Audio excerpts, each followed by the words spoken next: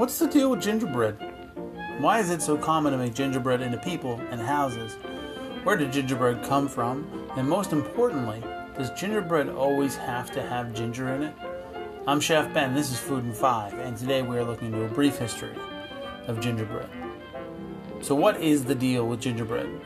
Well, to answer that question, we should first take a look at where gingerbread comes from. Ginger originates in Asia and was first cultivated in China over 5,000 years ago. Somehow, either through the Romans via India or through the Greeks, ginger ended up in Europe. When is hard to pin down exactly. However, it is believed that gingerbread was introduced to Europe by an Armenian monk who lived in Nicopolis, which would now be part of modern-day Greece. Nicopolis was a Roman city, which lends weight to the idea that the Romans were the first to have ginger in the West.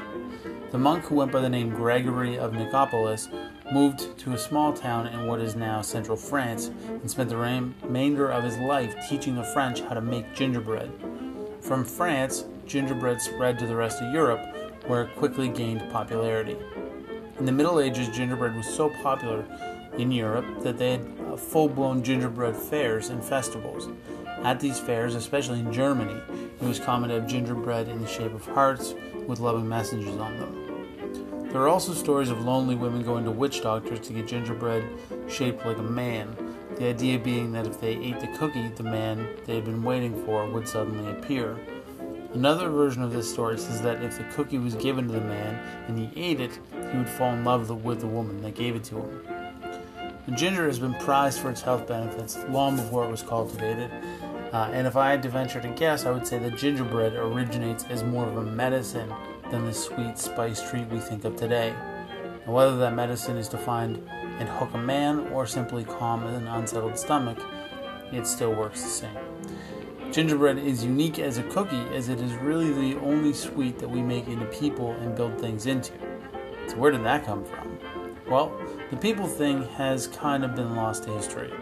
It is a fact, however, that Queen Elizabeth I had at least once had gingerbread men made to look like foreign dignitaries and guests of her court.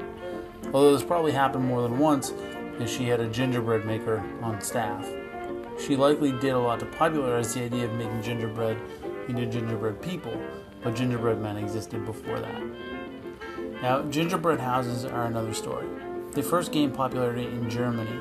It's hard to say if life imitated art or art imitated life. Around 1812, the Brothers Grimm wrote about a brother and sister named Hansel and Gretel. They wandered the woods until they found a house made entirely of gingerbread and sweets. It doesn't really matter if the Brothers Grimm invented the idea of gingerbread houses or not, because they certainly popularized it. Now, the term gingerbread in medieval English didn't always refer to gingerbread. It was kind of a catch-all term for preserved ginger. At the same time, gingerbread as a cookie or cake didn't always have ginger in it, kind of like turtle soup with no turtle. There's a lot of history to cover when it comes to gingerbread, and in all honesty, for the first time, I'm having trouble keeping this episode brief. But I think you should now have a much clearer understanding of where gingerbread comes from and the history behind it. At the very least, you have something a little less existential to think about the next time you bite the head off a gingerbread man. I'm Chef Ben.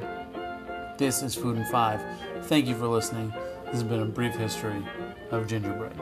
You can follow me on Instagram and Twitter at Chef Ben Kelly and on Facebook at Ben Kelly Cooks. Have a great Tuesday, everybody. I'll be back tomorrow with another fantastic episode all about hollandaise.